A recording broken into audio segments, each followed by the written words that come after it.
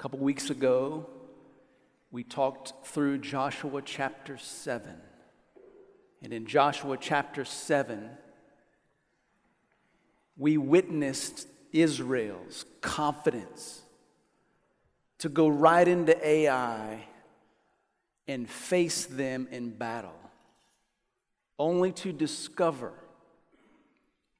that at great cost to themselves, Achan and his family had sinned against the Lord. Achan had seen things in Jericho that he coveted, things that the Lord said you cannot have, and he took them. He stole from the Lord, and his sin dramatically affected all of Israel. After the devastation of being defeated by Ai because of Achan's sin, Joshua stands before the Lord and asks the Lord, "Why did you bring us out of Egypt for this? If this is what you had in mind, it'd have been better if you just left us back there." Essentially implying, why did you let this happen? You know, I think that question, why, is a question we all resonate with. When trouble comes into our lives, we often think or ask the question, why is this trouble in my life? If we learned anything from Joshua chapter 7, we learned that the answer to the question why is never because God is the problem. When trouble comes into my life, God is not the problem. God is always the solution. In fact, God is the ultimate way that I will make it through any and all trouble in my life.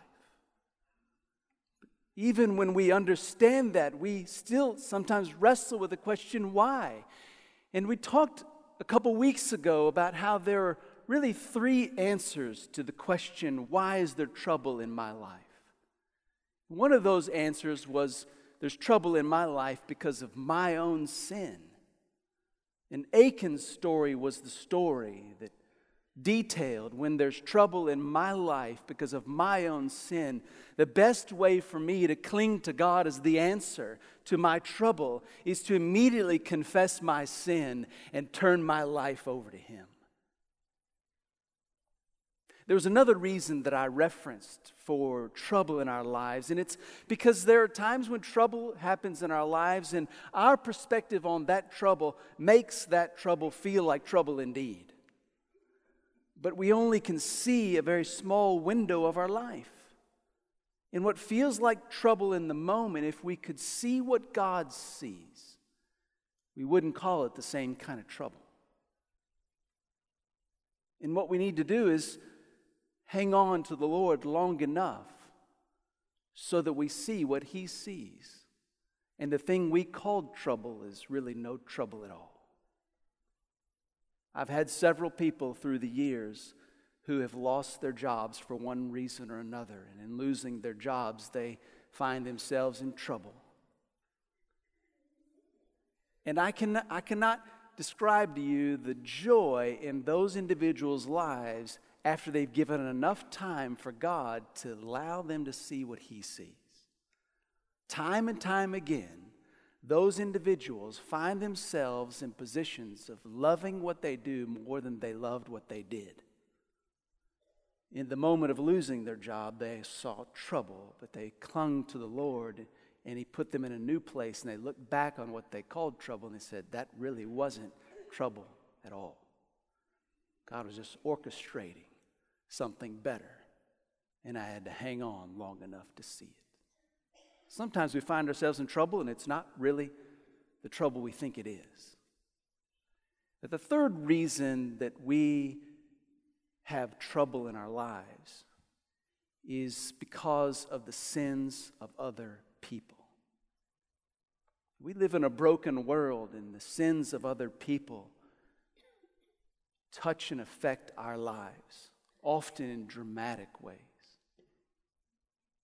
And you think about the story of Joshua chapter 7 and Israel's experience in the battle of Ai because of Achan's sin. Achan's sin created trouble for all of Israel. 36 men lost their lives in the battle against Ai because sin was in the camp. That's as many as 36 groups of kids who no longer had their daddy. It's as many as 36 women who lost their husband.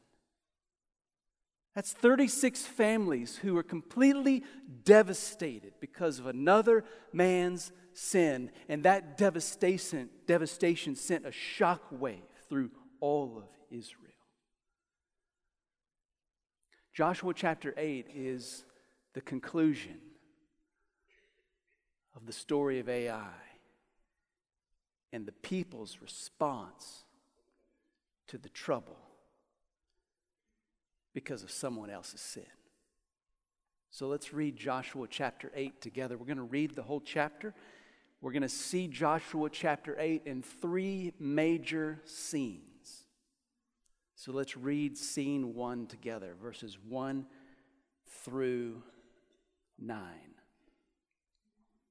The Lord said to Joshua, "Do not be afraid or discouraged. Take all the troops with you and go to and attack Ai. Look, I have handed over to you the king of Ai, his people, city, and land. Treat Ai and its king as you did Jericho and its king, except that you may plunder its spoil and livestock for yourselves. Set an ambush behind the city." So Joshua and all the troops set out to attack Ai. Joshua selected 30,000 of his best soldiers, sent them out at night. He commanded them, "Pay attention, lie in ambush behind the city, not too far from it, and all of you be ready. Then I and all the people who are with me will approach the city. When they come out against us as they did the first time, we will flee from them. They will come after us until we have drawn them away from the city, and they will say, 'They are fleeing from us as before.' While we are fleeing from them, you are to come out of your ambush and seize the city. The Lord your God will hand it over to you. After taking the city, set it on fire. Follow the Lord's command. See that you do as I have ordered you." So Joshua sent them out, and they went to the ambush site and waited between Bethel and Ai, to the west of Ai. But he spent the night with the troops. I want to make a couple of observations related to scene 1. First of all, God tells Joshua, don't be afraid or discouraged. The Lord is reminding Joshua, I am with you, and with me is the victory. So you don't have to be afraid. You don't need to be discouraged. The next thing that the Lord does is he gives them the plan, and he talks about creating an ambush. Now, this plan is really interesting because what God is telling the people is, I want you to act like you acted in the first battle against Ai. In the first battle against Ai, they went in there and they got defeated and they ran away in fear. So God tells them, I want you to go back out there and I want you to run away like you were afraid, like you did last time. Only this time, I'm going to give you the city. I think it is marvelous that God takes the trouble that was created for Israel from another person's sin, and he redeems that trouble and he turns it into something else. Isn't that what he does? Now, I got to believe there were some people that were thinking to themselves, I don't have to pretend too much to run away scared. They just done that. But what God does, he says, I want all of you, the whole military, all the people, I want you all to run away like you're scared. And here's what I'm going to do. I'm going to take the fear of your last failure, and I'm going to turn it into the victory of my defeat of Ai. And he totally redeems the story. Isn't that so good of the Lord? And isn't that what he does in our lives? Another observation. God tells the people that they can take some of the stuff, the spoils of victory. And if you remember, what got this whole thing started was God told Israel that in the battle against Jericho, they couldn't take any of the stuff, that the stuff belonged to the Lord. And Achan took some of the stuff. Now in the battle against Ai, in the plan of God, he says you can have some of the stuff. Can't help but think, if only Achan had waited. Achan wanted the stuff. It's not that God didn't want Achan to have the stuff. It's that God wanted Achan to trust him for the desires of his heart. If only Achan had waited. I just think that every time we find ourselves in trouble, we may want God to do something. We may want a remedy for our trouble. We may even decide we're going to pursue a remedy for our trouble. But let me just tell you, God is worth the wait. He cares about what you want and what you need. But so many times we want to get ahead of Him instead of waiting for Him. Because here's the thing, God is the answer in our trouble. But sometimes we've got to wait for Him. If only Achan had waited. And then notice that Joshua says to the people, you need to follow the Lord. You need to do everything that I've said you should do. And that's what they do, but that is the key. I mean, that is the key to the trouble they're in. You want to have an answer in your trouble, then follow the Lord. Everything depends upon whether or not Israel would follow the command of the Lord. And we're going to see, just listen as we read the rest of the story, how many times you will hear they did the command of the Lord. They read the command of the Lord. They identified the command of the Lord, and they did it. There are things described in this story that are so clearly following the command of the Lord that you simply can't say they follow the command of the Lord every time. It's just completely filled with aligning themselves with the command of the Lord. The key in all our trouble is to align ourselves fully with the Lord. Total obedience. Total obedience. All right, scene 2, starting in verse 10. Joshua started early the next morning and mobilized them. Then he and the elders of Israel led the troops up to Ai. All those who were with him went up and approached the city, arriving opposite Ai, and encamped to the north of it with a valley between them and the city. Now Joshua had taken about 5,000 men and set them in ambush. This is apparently a reduction in the ambush forces between Bethel and Ai, to the west of the city. The troops were stationed in this way. The main camp to the north of the city, its rear guard to the west of the city, and that night Joshua went into the valley. When the king of Ai saw the Israelites, the men of the city hurried, went out early in the morning so that he and all his people could engage Israel in battle at a suitable place facing the Arabah. But he did not know there was an ambush waiting for them behind the city. Joshua and all Israel pretended to be beaten back by them and fled toward the wilderness. Then all the troops of Ai were summoned to pursue them. They pursued Joshua and were drawn away from the city. Not a man was left in Ai or Bethel and who did not go out after Israel, leaving the city exposed while they pursued Israel. Then the Lord said to Joshua, hold out the javelin in your hand toward Ai, for I will give the city over to you. So Joshua held out his javelin toward it. When he held out his hand, the men in ambush rose quickly from their position. They ran, they entered the city, they captured it, and immediately set it on fire. The men of Ai turned and looked back, and smoke from the city was rising to the sky. They could not escape in any direction, and the troops who had fled to the wilderness now became the pursuers. When Joshua and all Israel saw that the men in ambush had captured the city, and that smoke was rising from it, they turned back and they struck down the men of Ai. The men in ambush came out of the city against them, and the men of Ai were trapped between the Israelite forces, some on one side, some on the other. They struck them down until no survivor or fugitive remained. But they captured the king of Ai alive and brought him to Joshua. When Israel had finished killing everyone living in Ai who had pursued them into the open country, when every last one of them had fallen by the sword, all Israel returned to Ai and struck it down with the sword. The total of those who fell that day, both men and women, was 12,000, all the people of Ai. Joshua did not draw back his hand that was holding the javelin until all the inhabitants of Ai were completely destroyed.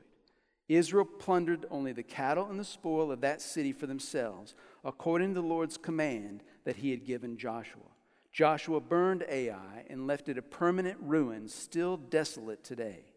He hung the body of the king of Ai on a tree until evening, and at sunset Joshua commanded that they take his body down from the tree. They threw it down at the entrance of the city gate and put a large pile of rocks over it, which remains today.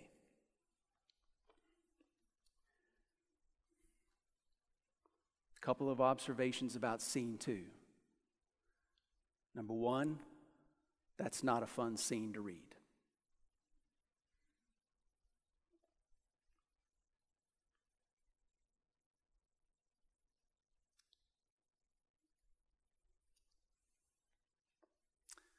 But I am compelled to preach the truth of God's word.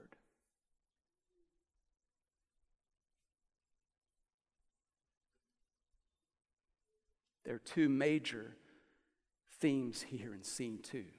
1, Joshua is lifting a javelin. You remember Moses in the battle with the Amalekites? And God told Moses to raise the staff, and they would experience victory over the Amalekites. And Aaron and Hur had to come and hold that staff up because the staff had to be lifted up for them to get victory. I'm sure that was a moment in Israel's history when they knew the only reason they ever won anything is because God was with them, and with God is the victory. And here we see Joshua holding up a javelin. The entire time, victory is being experienced, as if to restore to the hearts and minds of Israel that God is with them, and with God is the victory. The other major theme in this scene is judgment.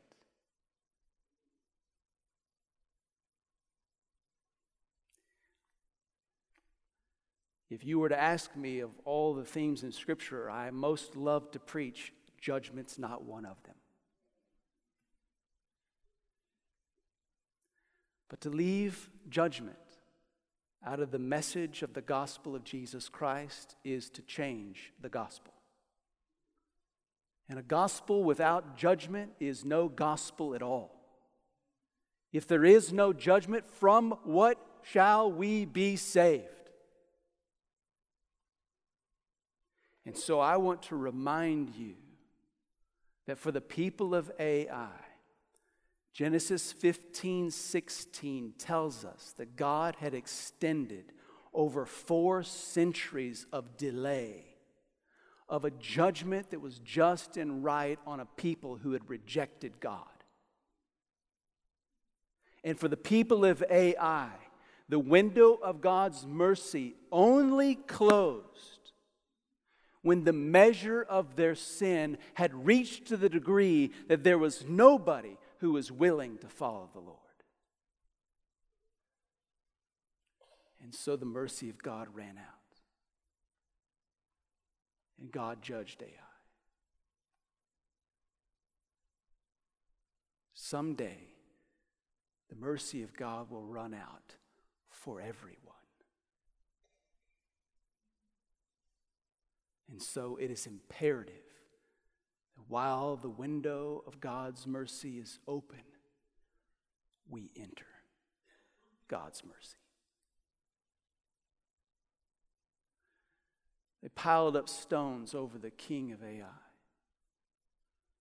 So after you cross into the promised land over the Jordan, you would find a pile of stones from the crossing of the river Jordan. You would find a pile of stones over Achan and his family, and you would find a pile of stones over the king of Ai.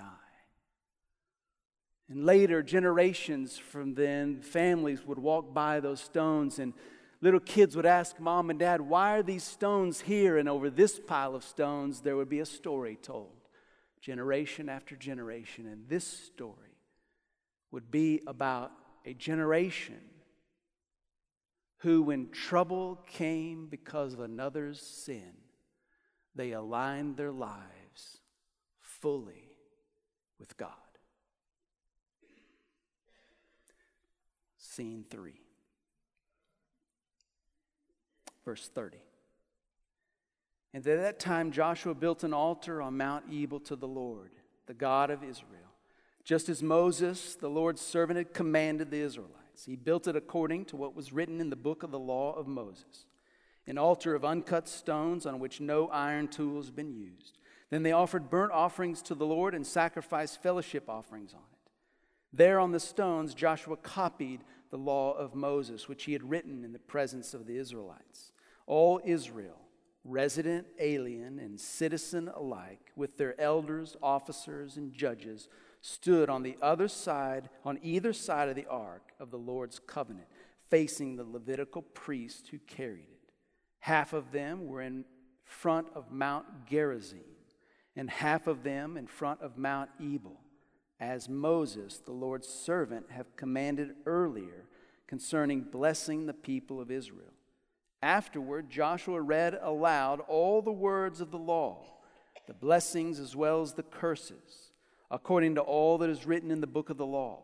There was not a word of all that Moses had commanded that Joshua did not read before the entire assembly of Israel, including the women, the dependents, and the resident aliens who lived among them. Before Israel had crossed into the promised land, Moses had commanded all Israel, here's what you're supposed to do when you get there. When you get there, I want you to set up between Mount Ebal and Mount Gerizim. Put half the tribes at Mount Ebal, half the tribes in front of Mount Gerizim, and I want you to read all the law, and I want you to renew the covenant you've made before the Lord. What they read out on Mount Ebal is all the blessings if they follow the Lord. What they read out on Mount Gerizim is all the curses and destruction that would come on them if they did not follow the Lord. And everybody on that day stood between those mountains in the very place, Shechem, the very place where Abraham had a conversation with God that all of that land would be his descendants. At that very place, after having walked through the trouble of sin, they renewed a covenant. They would follow the Lord with all their hearts. They offered these sacrifices, burnt offerings and fellowship offerings. The burnt offerings would be an animal they would place on the altar as God described it and prescribed it. And it would be an animal that would be burnt and consumed completely. See, the burnt offering was the offering that would remind them and provide for them atonement for their sin. As that offering was completely consumed on the altar, it would remind them that all their sins are absorbed in the mercy of God. They would offer fellowship offerings. The fellowship offerings would be an animal. They would just take portions of it and place it on top of the burnt offering, so it would be burnt as a sacrifice to the Lord. But the rest of the fellowship offerings, you know what they would do with that? Moses commanded them, when you get into the land, make fellowship offerings, and the portion that you don't sacrifice, you need to cook it up, eat it, and have a celebration. God reminded them, I am with you, and in me you have forgiveness of your sin. I am with you, and with me you have fellowship. You have communion with me and with one another.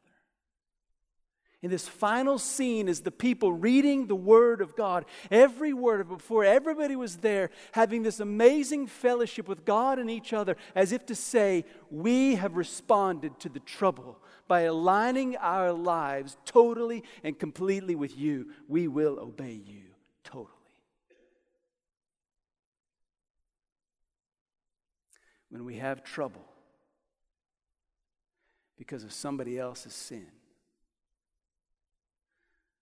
our response needs to be a renewal of our own alignment with God, a surrender to total obedience to Him.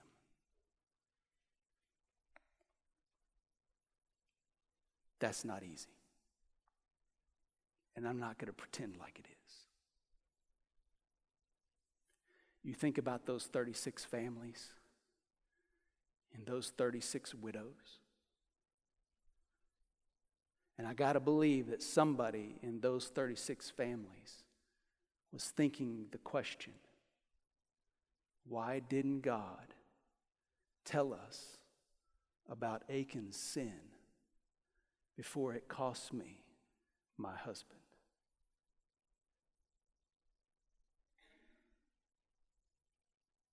You know, when trouble comes into our lives because of the brokenness of this world, we got questions like that, don't we?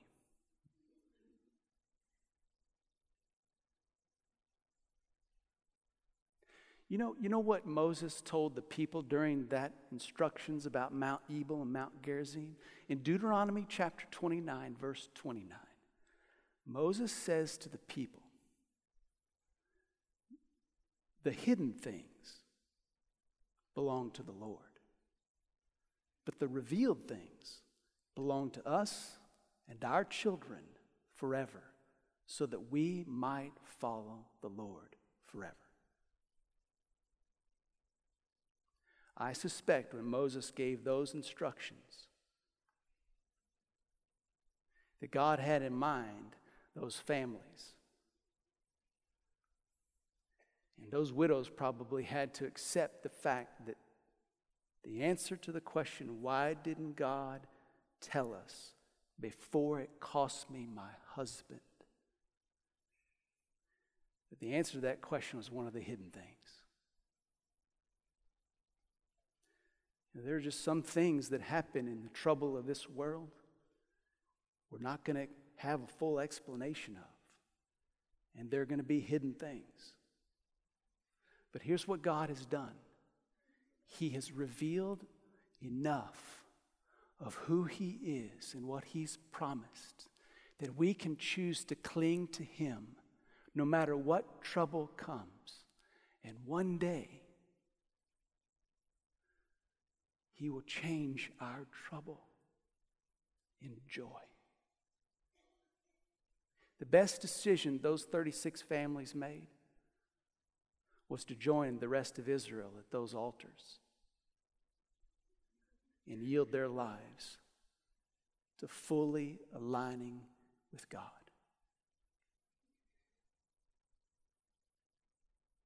I want to give you just another quick glimpse into my family. When my mom was a teenager, her stepdad molested her. And that would be repeated for some time. I didn't discover this until many years later in my life. But what I saw was that my mom, who became a Christian, right after she got married, made a decision that God was the problem, not the solution. And she decided that she would no longer follow Jesus Christ. And she abandoned following the Lord, in some respects because of the trouble of someone else's sin that devastated her life. I don't pretend to understand how my mom felt or what that experience was, but I do know that my mom decided she could find answers away from God. And I want to tell you, she did not find relief. She did not find answers. And one man's sin against her devastated her life. But her own rejection of God being the answer to her trouble further destroyed her life and those around her. I'm grateful to the Lord that years later she decided to come back to Jesus Christ. And she found out in returning to the Lord that He is the answer to all her trouble. So much so that right before her stepdad passed away, he was in the hospital, she made a decision. She called and told me, she goes, I'm going to go and I'm going to tell him I've forgiven him. She walked in that hospital room, she sat down in his bed, and she said, I want you to know I've forgiven you and I love you. And he, in tears, said to her, I'm so very sorry. After that, my mom went to those she had hurt and asked for forgiveness. She had no idea that in a very short time that she would go home to be with the Lord. And she met her Savior face to face. I can promise you this, her trouble was trouble no more.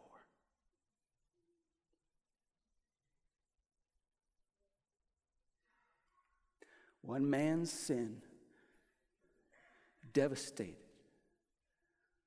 my mom.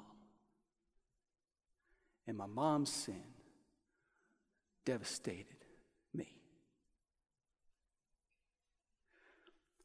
But when all of us decided that God was the answer, He took that trouble and He redeemed it for His glory. God is always the answer to our trouble.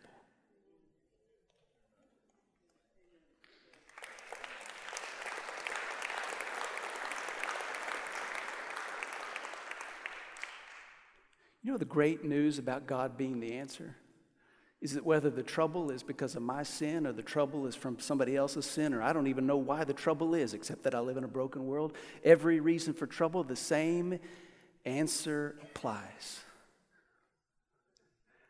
I need to realign my life with the Lord and surrender to total obedience. Do you know what the brokenness around us reminds us of? It should remind us of the brokenness in us. I mean, Achan was the big problem for Israel. But if you remember, Joshua was the one that said, Lord, you should have just left us in Egypt. What's your problem? I wouldn't think that's the greatest response to the Lord. When the people got to the edge of Ai, what'd they do? We're going to go in and take them out. We only need a few of us. We're going to win this. And it was almost as if they were saying, with or without God, we got this. And they didn't even wait for a plan of God.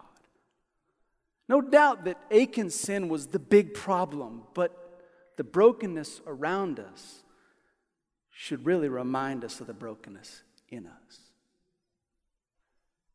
And that means that the answer to all our trouble is aligning our lives with Jesus Christ.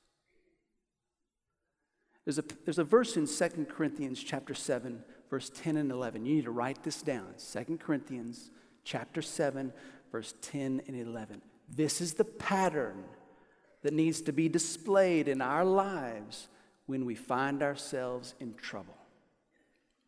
This is the pattern we see in this story in Joshua 7 and 8. I want to read this passage to you. Verse 10 and 11, for godly grief produces a repentance that leads to salvation without regret, but worldly grief produces death. For consider how much diligence this very thing, this grieving as God wills, has produced in you. What desire to clear yourselves, what indignation, what fear, what deep longing, what zeal, what justice. In every way you showed yourselves to be pure, to be innocent in this matter. When trouble comes into your life, that's the pattern you're after, right there. Whether it's your sin or somebody else's sin, this is the pattern you're after. If you're in trouble today because of your sin, this is what repentance looks like after you confess your sin to the Lord. If somebody else's sin affects your life, this is the pattern of your realignment with the Lord. I will never forget the last friend of mine just a few years ago who decided to leave his wife and his kids and run off and create a new family and abandon the Lord. Incredibly hurtful to so many of us who walked through that. It's one of my very close friends. And I'm going to tell you, I was so sorrowful when that happened.